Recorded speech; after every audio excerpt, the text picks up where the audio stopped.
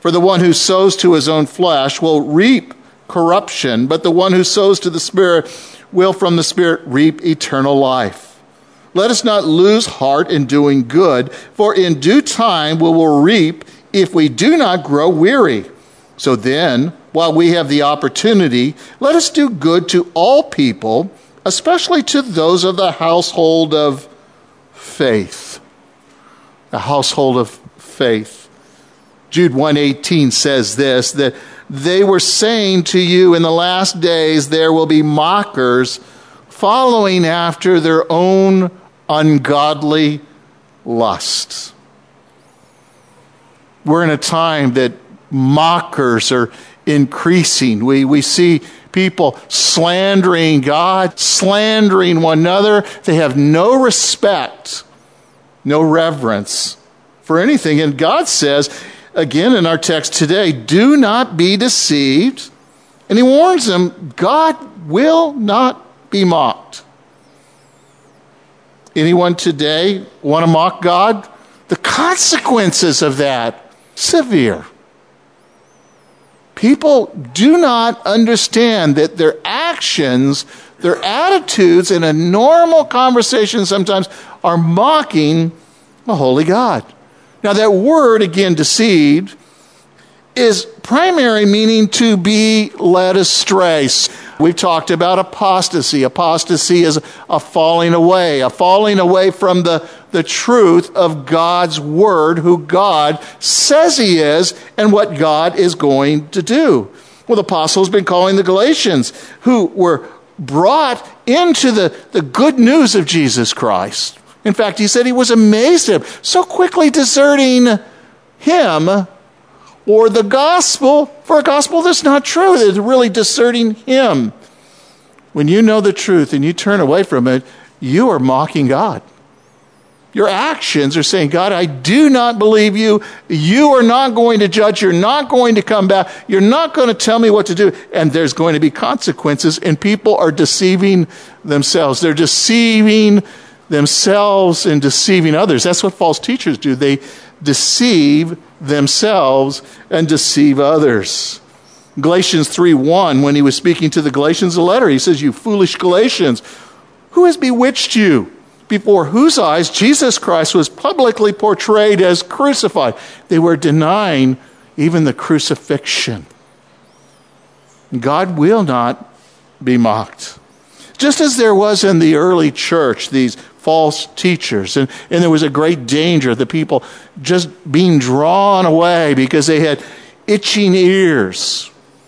To be a prophet in the Old Testament, go back and think for a second, it was not a popular job if they were a prophet of God, because the message that they gave was always one: God is unhappy with your actions. Unless you change, unless you repent, judgment is coming. You know, the message is still the same today. But a prophet of God would be faithful, and his main desire was to communicate what God had said to them. But the false teachers, they come in with another message, another of a different kind. They deny oftentimes Jesus Christ and who he is. Now, these false teachers, again, they claim to teach the Word of God in the name of God. 2 Timothy 3:13 describes them. But evil men and impostors will proceed from bad to worse, deceiving and being deceived. You know, sometimes people can be deceived so easy if they do not know the Word of God. Unless you get in the Word of God and hide it in your heart. Because when someone is speaking, you're going to recognize something's wrong with this picture. You know, there's just something wrong when you hear something on the radio. It doesn't line up. Even if you can't find the exact verse, you know there's something wrong. The Holy Spirit gives you this check. Matthew 24:24 says, for false prophets will arise and will show great signs and wonders so as to mislead, if possible, even the elect. Again, notice they are false Christ, false prophets, claiming to be Christ, claiming to be the Messiah. The amount of messiahs in the world today are more than ever before claiming to be the Messiah, leading people astray. It doesn't matter what culture, they all have them. It was years ago, I remember there's a guy who had a poster. He put these posters every telephone pole around town. He claimed to be the Messiah in Hilo. Did you know you had a Messiah here? Yeah, well, according to him, he was the Messiah. Notice again that verse, false Christ, false prophets, they will arise. They will show great signs and wonders so as to mislead. That's what the false Christ, that's what the false prophets do, to mislead. Oftentimes they're just drawing people after themselves. It is for this reason that we need to be careful. We need to be consistently going through the Word of God. We need to be going through the full counsel of God's Word, because then you'll be able to discern what is of God and what is not of God. But it's the untaught believer, the person who has just been born again. If they do not get in a church, they do not get with an older brother, an older sister to disciple them, they can be drawn away very easily. In fact, that's who the cults look for. They prey, if you remember, P-R-E-Y, on those who have just come to the Lord. They have excitement, they have a zeal, but they do not have the knowledge. And they can tell a story really good. They can tell you, take the Bible and tell you this is what it means, but it doesn't mean that. They take it out of context. And they prey upon the church. And sadly, it's because we, the body of Christ, are guilty, not coming alongside, not helping them grow. We're not willing to deny ourselves and give up our time and spend time to help someone grow and mature and invest in their lives. And that's what God has called you and me to do. And that's what Paul's doing. He's pouring into the lives of these people here. Now, he or she doesn't know how to feed themselves when they first become a believer. That's why it's important to come alongside them, to disciple them, to teach them how to feed themselves, teach them to be dependent upon God, to teach them how easy it is to stumble and fall, to warn them again of these false teachers, and to teach them to be a Berean, to examine what people say and look and see if it lines up with the very word of God. Well, again, they don't know how to put on the armor of God. They don't even understand that there's an armor. But these are things that you and I are to share and teach with them. John 8:44 says this, "You are of your father, the devil, and you want to do the desires of your father. He was a murderer from the beginning and does not stand in truth, because there is no truth in him. And whatever he speaks a lie, and he speaks from his own nature, for he is a liar and the father of lies." You know, there are many people they believe worshiping God, but are really worshiping Satan. They're worshiping another truth, another gospel. They're being deceived. And I don't believe, honestly, someone who has been in the church, that heard the word year after year, can ever be deceived unless they've never been born again. And then they want to be deceived. It's what the Bible talks about, itching ears. Revelation 12:9 says this, "And the great dragon," referring to Satan, "was thrown down. The serpent of old, who was called the devil and Satan, who deceives the whole world. He was thrown down to the earth. His angels were thrown down with him." Satan deceives the whole world. You know, within the body of Christ, there's only a remnant. From cover to cover, when you're reading, remember, there's only a remnant. A remnant is a small amount of people. Now, it may be a large amount when you consider all the time that man has been on earth, yet it's a small amount in light of all those who profess to believe and those that say they don't even believe. It is a very, very tiny amount, those who know the truth, and it's the truth that will set them free. Notice again, John 10 and 10 and 11, it says, "The thief comes only to steal, kill, and destroy, and I came that you might have life and have it more abundantly." The devil comes to kill, steal, and destroy. And the servants of the devil do those same things. They come to kill, steal, and destroy. They come to rob you of your identity, who you are in Christ. They come to destroy the relationship that you have with Jesus Christ? Well, the contrast to that, again, in verse 11, it says, Jesus saying, I am the good shepherd, and the good shepherd lays down his life for his sheep. The enemy comes to kill, steal, and destroy. But Jesus says, I lay down my life for the sheep. And that's what he's done. He laid down his life. He willingly went to the cross for you and me. And that's why that Paul is speaking so boldly, so strongly. Because he sees, again, the enemy coming with these temptations, trying to seduce them. And it's so easy for those young people that are not grounded to be drawn away. And what Paul's doing is he's fighting for them, that they would see the truth. Jeremiah warns in 17:9, the heart is more deceitful above all things. Who can know it? It's desperately sick. Who can understand it in the New American Standard? You know, that means every one of our hearts, look at that verse again, the heart is more deceitful than all else. It's desperately sick. Who can understand it? You know, that's every one of our hearts. It's so easy to be deceived if we recognize this, and that's what God is warning them, warning you and me. We need to test and prove all things and know it's of God. And it's so important. Obadiah 1:3, it says, the arrogance of your heart has deceived you. The arrogance of your heart. The pride. I'm sure that everyone here is, if they were honest with themselves, there's been a time in their life when they've been wrong, but they just didn't want to admit they're wrong. Their pride prevented them from saying, you know, I was wrong. And they continued to go down that same path. They continue to suffer the consequences of those decisions they made.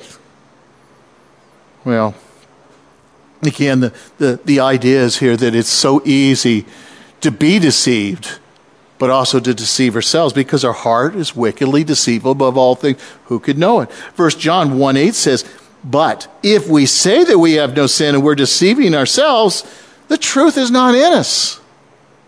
Because all of us sin, and that's why, again, that Jesus Christ has made a provision for you and me, that if we confess our sins, he's faithful and just to cleanse us of all unrighteousness. Again, James 1:22 goes on, but prove yourselves to be doers of the word, not merely hearers that delude themselves. James, speaking from a man's point of view, prove it. Let the world see that you're really a believer. Just, again, don't be a hearer, be a doer. If you're not, you could be deluding yourself, deceiving yourself. There are times when believers fail to acknowledge the reality, the seriousness of their sin in their life. Perhaps you know someone who's an alcoholic, a drug addict, and they'll say, well, I'm not really a drug addict. I just do drugs, again, just recreational. Or alcohol, I just socially drink. But they have to do either one or the other. And before you know it, they've lost their home, lost their families, lost their jobs. Perpetually, they've deceived themselves. God says it's not mocked. He's made these laws, and there's going to be consequences. Consequences if we do not follow. Well, the mocking of God in 1 John 1:10. If we say that we have not sinned, we make him a liar, and his word's not in us. When you say you do not have sin, you're calling God a liar. You're mocking God. God, you don't know what you're saying. When I decide that I am wiser than God, I know better than God, I am mocking God. And when you mock God, you know what? There's going to be consequences. Consequences. Again, the word mock literally means to kind of turn up your nose. You've seen people that are proud. They kind of turn up their nose, turn away. You watch the eyes. They react. Sometimes even in a message, or sometimes between a husband and wife, or certainly when you're talking to your teenage kids, if you remember, they give you that look, like, yeah, you really know. But just as those kids act, that's how we have acted with God. We need to confess and repent and change. You know, when a person becomes a believer, they're not immune from sin. All sin. And the wages of sin is death. Well, look with me, and again in verse 7, we're going to see the divine law stated. It says, whatever a man sows, this he will also reap. In a literal sense, in a physical sense, you know, just in agriculture, if you plant pansy seeds, you're going to end up with pansies. You don't plant pansy seeds and get marigolds unless marigold seeds are mixed in there. When I used to grow flowers commercially, I grew close to 250,000 4-inch, again, pansies every year. And I'd sow those seeds, and every single one was a pansy. What you sow, you will reap in a physical sense, and that's true in the spiritual. Just as self-evident it is with the physical, it is that way in the spiritual. If you sow to the flesh, you will reap to the flesh. There's no exceptions. Whatever you plant, it will come about. Whatever he sows, he will also reap. Think back of your kids. You know, I bet every one of your kids, they have your good traits. Would you agree with that? You look at your kids and you see the good things in you, right? It just blesses your heart. But what about those bad things? How many things have you sown into their life? Those things that you modeled and you've done before, and you see it, and now they're reaping the consequences of your sowing, but also their own sowing. Oftentimes when you see a person that goes from drama to drama to drama, from crisis to crisis to crisis, it's a result of the family, where they came from, the learned behaviors, the parents' choices, the environment they're in. They still have to make their own choice. But oftentimes what you've sowed into that family, the good and bad, they will reap. And oftentimes they don't change until they realize they need to change. So the principle, whether it be physical or moral, spiritual, it's the same. What you sow, you'll reap. Well, again, there's really no question about God's warning. In fact, look with me in Job 4:8. According to what I've seen, those who plow iniquity are those who sow a troubled harvest. Again, if you sow anger, what are you going to get? You're going to sow bitterness. What are you going to get? If you sow love, what are you going to get? My wife was working at a job one time, and one of the things she learned, the scripture became so real, so true to her. It's a kind word turns away wrath. You sow kindness, and wrath turns away, and you get kindness back. If somebody's angered, mad, wanting to dump on you, you're just kind to them. You just keep being apologetic and humble. What are you sowing in this life? Are you sowing spiritually? Are you sowing to the flesh, carnality, anger, bitterness, division, discord? Proverbs 11:18 says, the wicked earns deceptive wages, but he who sows righteousness gets a true reward. And that, again, the wicked earn their deceptive wages. They're reaping what they sow. But he who sows righteousness gets a true reward. You reap what you sow. So often, again, the character of the person's life is a product of the seeds that have been sown into their life. Your life affects the people around you. Your kids, your grandkids, your workplace. What are you sowing in the lives of people? God's warning. Proverbs 22:6, and speaking of children, train up your child in the way that he should go, and even when he's old, he will not depart from it. You know, I love that. I can hang on to that. I can show that to a parent if they've raised their kids, if they have made God their priority of their life, if they sought first the kingdom of God and his righteousness, they can be assured that their kids will be walking with the Lord when they're old. Hang on. These are promises. God says, when this happens, this is what's going to happen. Well, look with me a contrast in Numbers 32:23. But if you will not do so, behold, you have sinned against the Lord, and be sure your sin will find you out. You ever have your sin to come back and kind of nip you in the rear? So many times it's come back when I was young, before I was a believer, and it always bit me. You can't get away from it. In fact, you may have done something 20 years ago, 30 years ago, and in some ways it comes back to haunt you. It's a fact. What you sow, you will reap. The law of sowing and reaping, it's not contradictory by really the grace of God. But what happens is when Jesus Christ sows a seed, sows his perfect righteousness into this world through you and through me, then we can reap eternal life when we put our trust and faith in Jesus Christ. It fulfills the law of righteousness, the law of truth. It's the finished work of Jesus Christ that we trust and we believe in him. 2 Corinthians 7:10, you know it well, I'm sure. For the sorrow that is according to the will of God produces repentance without regret, leading to salvation, but the sorrow of the world produces death. Again, look at that verse 10. For the sorrow that is according to the will of God produces repentance without regret. It's a godly sorrow that leads a person to repentance. Have you ever really stopped and prayed, God, I want that godly sorrow that leads me to repentance? Do you struggle with sin again and again and again, temptation after temptation, and like a dog returning to his vomit? Pray that God will give you this godly sorrow. Because as you begin to trust him, you sow spiritually, you're trusting in the Lord, you will reap the benefits. Again, he's given us 1 John 1:9, if you confess your sins, he's faithful and just to cleanse you of all unrighteousness.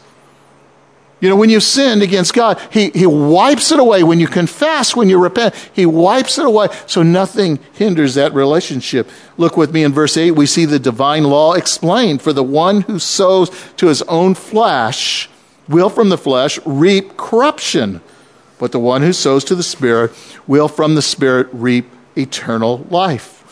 There's two fields. All of us here are sowers. You will sow in one field, that's the field of the flesh, or you'll again sow in the field of the Spirit. You'll sow the good seed or you'll sow the bad seed.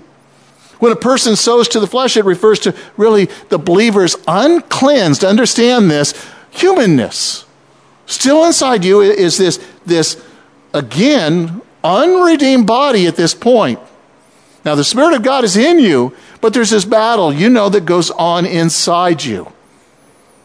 And it's in this part when you sow, you're sowing to these fleshly, carnal desires, to the emotions, to the feelings. This body is waiting to be redeemed, looking for that time of glorification. But when you sow to the flesh, your body suffers the consequences. It could be, for example, a person who has become an alcoholic and their body is being destroyed, or drugs, whatever it may be. Working too much, working themselves in the ground. And God wants us to sow spiritually, and that sowing spiritually sometimes is just sitting and being still and know that he is God. Now, when you sow to the flesh, it's selfishness. It always results in selfishness. It's always in fleshly desires, and it's always contrary to everything that the Spirit is, everything that God would glorify God. Romans 7:18, Paul understood that because he says, for I know there's nothing good that dwells in me.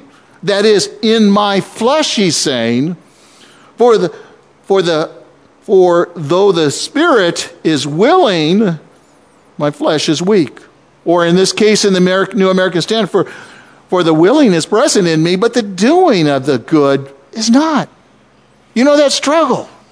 And Paul's saying, hey, look, there's nothing good in me. What he's doing is yielding to his evil desires instead of letting the Spirit subdue it. Again, he submits to the passions when he's sowing to the flesh. Romans 6:23 makes it clear, for the wages of sin is death. But the free gift of God is eternal life that's in Christ Jesus our Lord. Now, 1 Corinthians, again, 11:30 is always kind of a hard one for people. And notice what it says, for this reason, many among you are weak and sick, and a number of them sleep. You know, again, what it's talking about here, while sin, there's wages of sin that leads to death, but sometimes God takes people home early. Sometimes it's an act of mercy.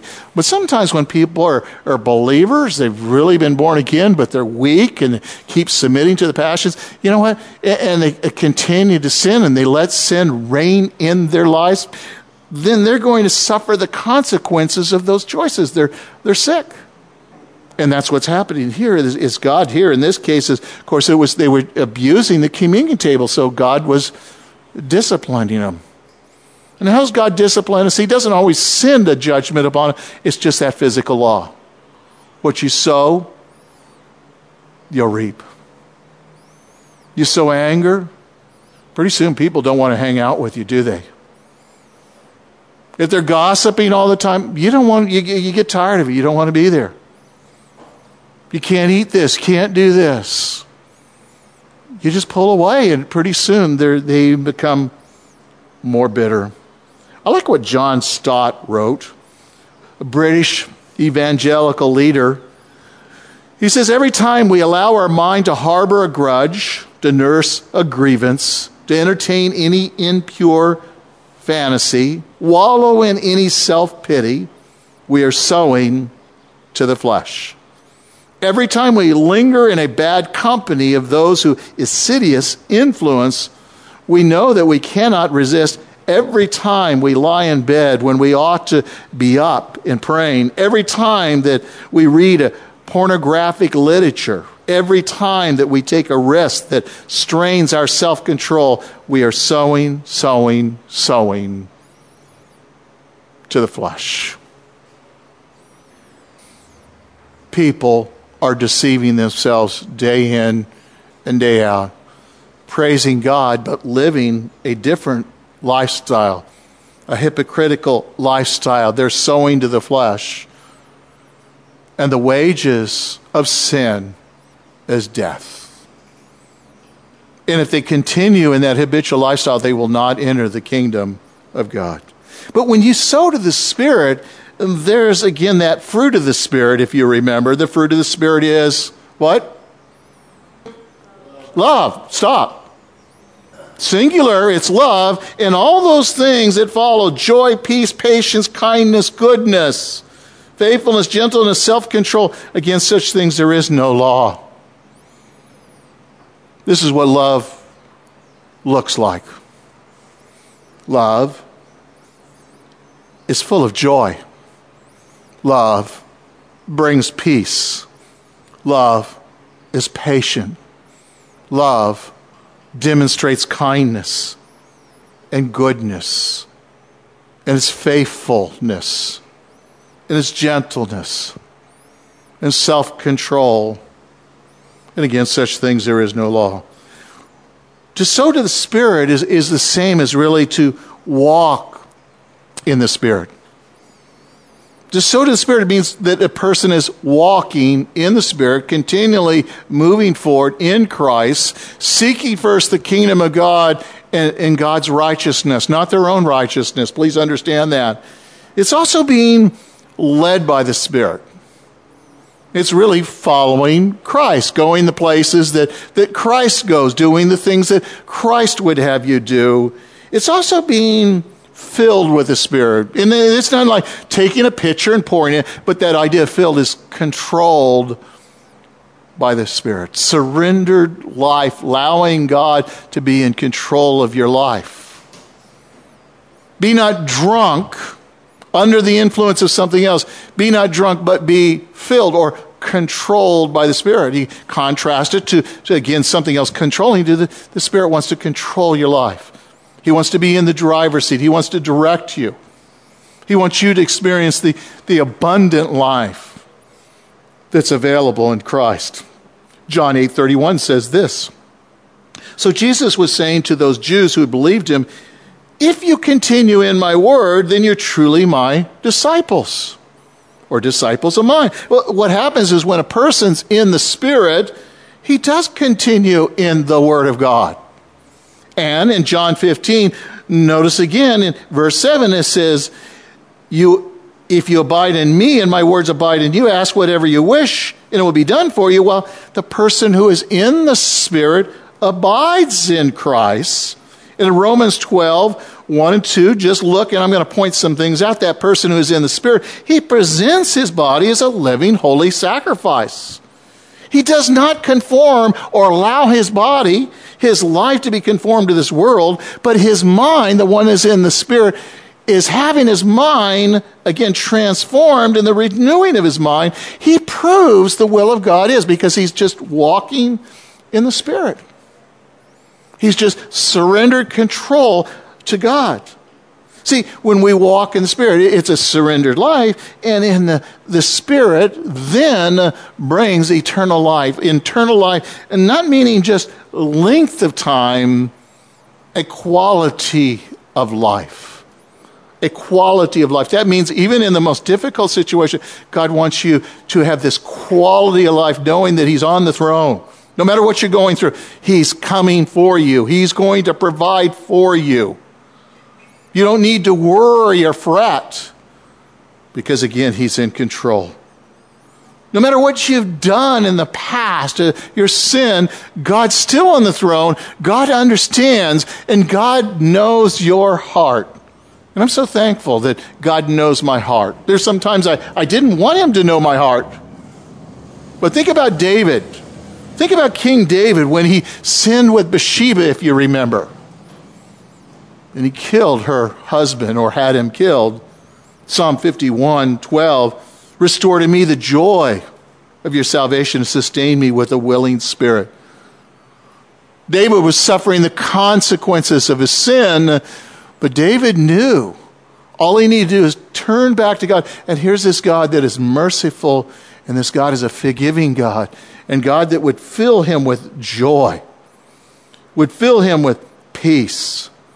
God would sustain him with a willing spirit.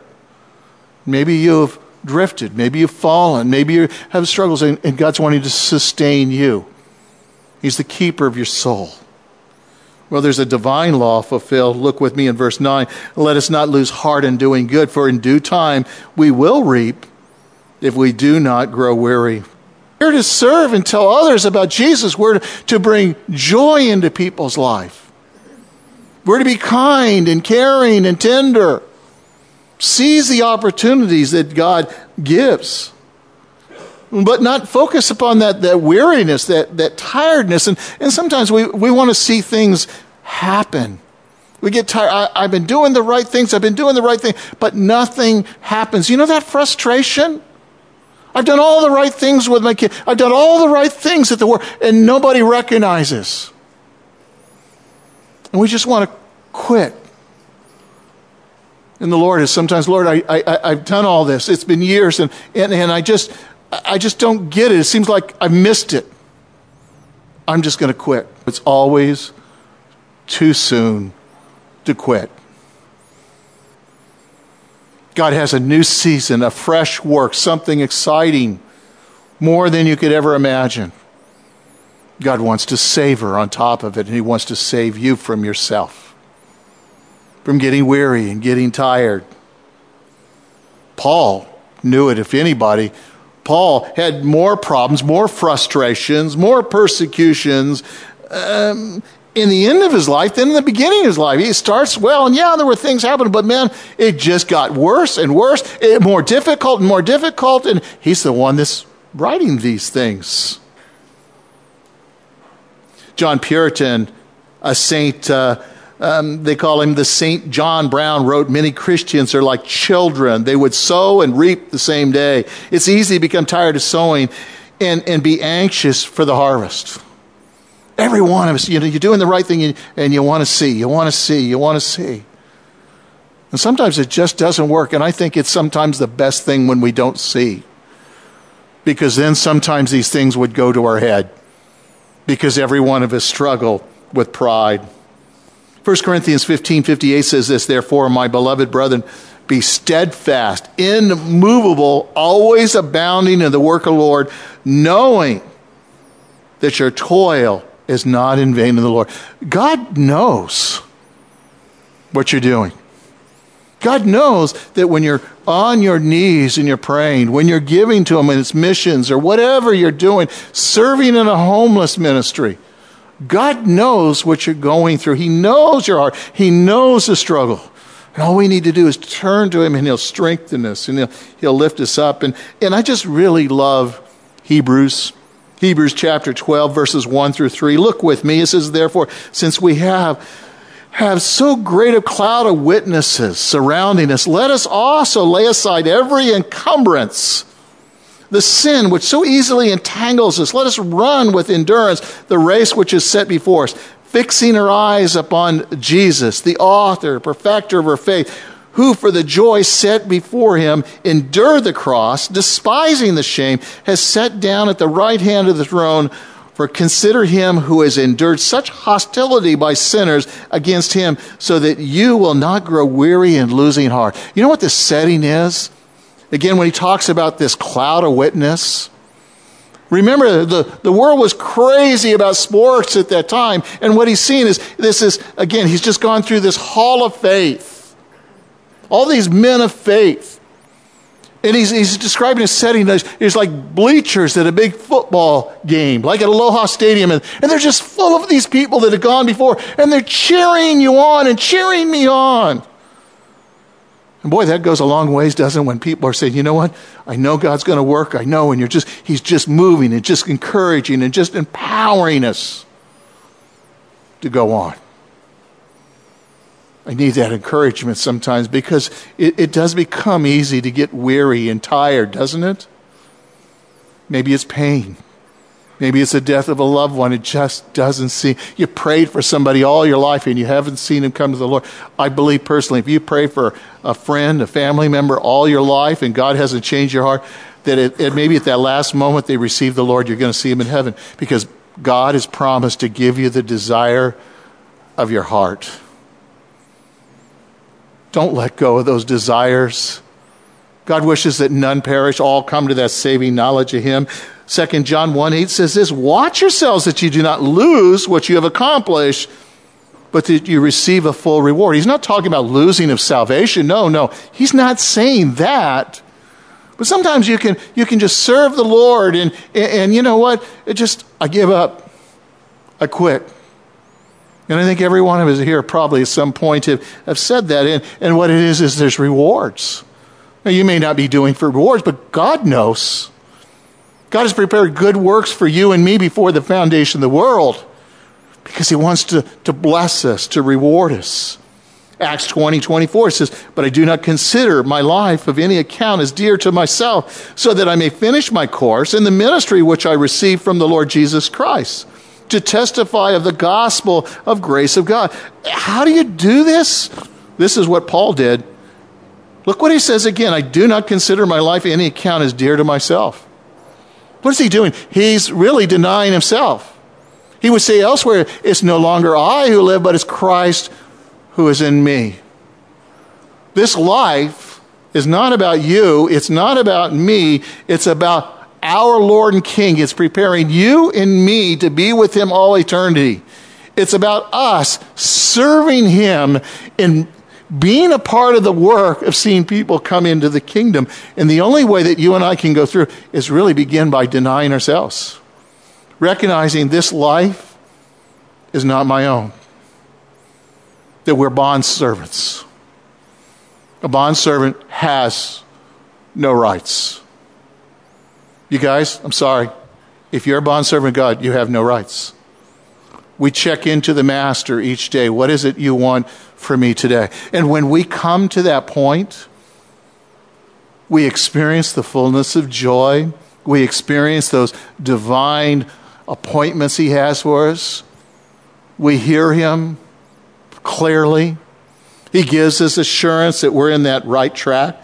1 Thessalonians 2:19 says this, For who is our hope, our joy, our crown, our exaltation? Is it not even you in the presence of the Lord Jesus Christ at coming? Paul was talking to the Thessalonians. Hey, you're my reward. Just to see someone come into the kingdom, just to see someone grow. The greatest joy for any pastor, any teacher, anyone that is disciple, is to see someone's life come in upside down and turn right side up. Come in not knowing Jesus Christ, but when they go out, they love him and they adore him and they're telling someone else about it. It's like your children is to raise them up and to see them serving, to see these two young men, remembering them when they're really, really young, and to see them growing up and still walking with the Lord. Isn't that wonderful? Because their parents had taken them to church and made a priority. The parents modeled before them that God is first in my life. And you see it. Now, it's true that one child might not respond. It may take a long time before they come back. But you know what? God's still on the throne. Well, look with me in verse 10. We see the divine law applied. So then, while we have every opportunity, let us do good to all people, especially those of the household of faith. He gives us the final principle in this principle of sowing and reaping. It's given to guide us in our steps. Well, first of all, there's opportunities. You and I, every day, have opportunities. Whether you see it or not, it's up to you. Because God gives you an opportunity to magnify his name, to glorify his name, to minister to someone. It might be to give to a homeless person. It might be whatever God calls, to go to the hospital. There are opportunities laid before you each and every day. So look again when he says, so then while we have an opportunity, that's interesting, that word opportunity though. It's not just that individual opportunity I'm talking about, but that opportunity, it's a fixed, distinct time is what that means, that opportunity. And that distinct time, that fixed time, is our lifetime. Because God gives us opportunity after opportunity after opportunity, and our life is likened to a vapor. We're here today, gone tomorrow. You may not have another chance to share the faith with someone else. You may not have time to say, I'm going to be a friend with that, try and become a friend with them the next 5 years, and then I'll tell them about the gospel. This may be the last time on this distinct, fixed time. That we are to recognize that God has given us this time, and what are we going to do with this time?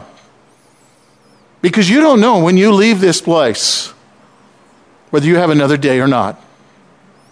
It may be the last time to tell someone that you love them. I've done a lot of funerals. And I've heard people weeping and crying, if I'd only told them I loved them, if I'd only told them I forgave them.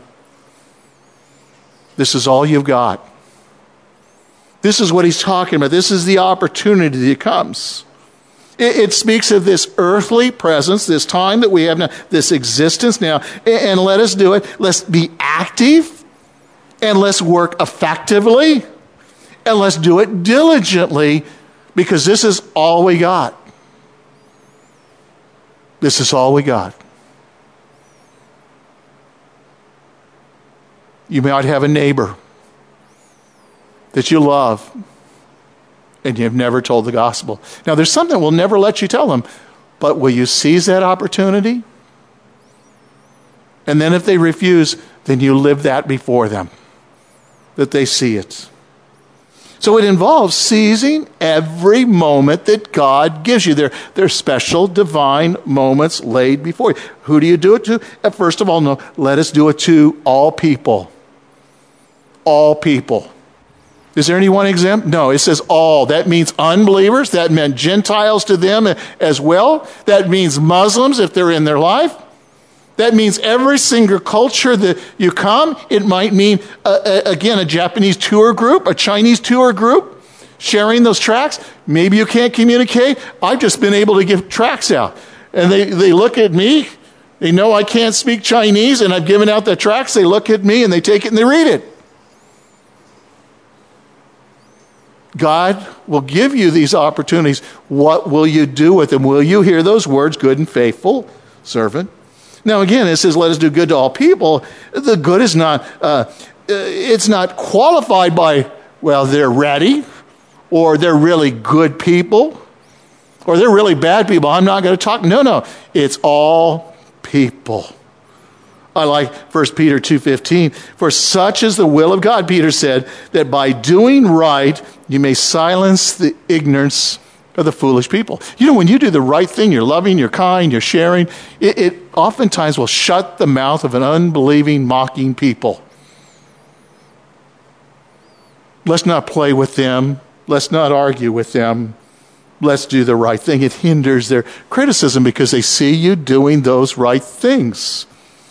Titus 2:7 and 8 says, in all things show yourselves to be example of good deeds with purity of doctrine, dignified, sound of speech, which is beyond reproach, so that the opponent will be put to shame, having nothing bad to say about us. You know, one of the most important things is when you're wrong, say you're wrong. I was wrong. I shouldn't have said. I shouldn't have done. That's not what Christians do. And they're speechless. That's what it's talking about, something like that. Your very actions can impact someone for eternity. They could have heard the gospel again and again and again, but now they see the gospel lived out, and it impacts them for eternity. Titus 3:8 goes on, this is a trustworthy statement concerning these things. I want you to speak confidently so that those who have believed God will be careful to engage in good deeds. See, these things are good and profitable for all men. Again, so that those who have believed God will be careful to engage in good works. This is the good works he's prepared before the foundation of the world. The good works for Dave was going to be different than Jamie, different than me. But will we be faithful when God gives us these opportunities? And then he goes on, especially to those of the household of faith, just for you to continue in your faith as an example to another believer. When you're here, it's encouragement to me. 1 John 3:14 says this, we know. Notice what he says, we know that we passed from death into life because we love the brethren. He who does not love abides in death. The importance of really getting to know one another, to tear down the walls, pray, encourage, and build one another up. See, this type of sowing makes joyful sowing. But sometimes we don't always see it until we get down the road. The way that you and I treat each other can be the greatest attraction to an unbelieving world that mocks God. When the world sees that we're seeking to be loving and kind and compassionate and truly concerned about them, that is something that will draw them to Christ. They'll hear it, maybe from you, maybe from someone else, but maybe they heard it someone else and they see it in you. One sows, one reaps. We are one in Christ. Amen. Please stand with me. Father, thank you that you allow us to stand before you, the only true God, a loving, compassionate God, a God who cares and God that knows the good and the bad and the ugly, but you still love us with that unfailing love. That when we fall, you pick up the pieces, you brush us off, you get us down the road. You never tell us, I told you so. You just say and go and sin no more. Help us to live as you live. Help us to really model to those around us who we know and what we believe. And in Jesus' name we pray. Amen.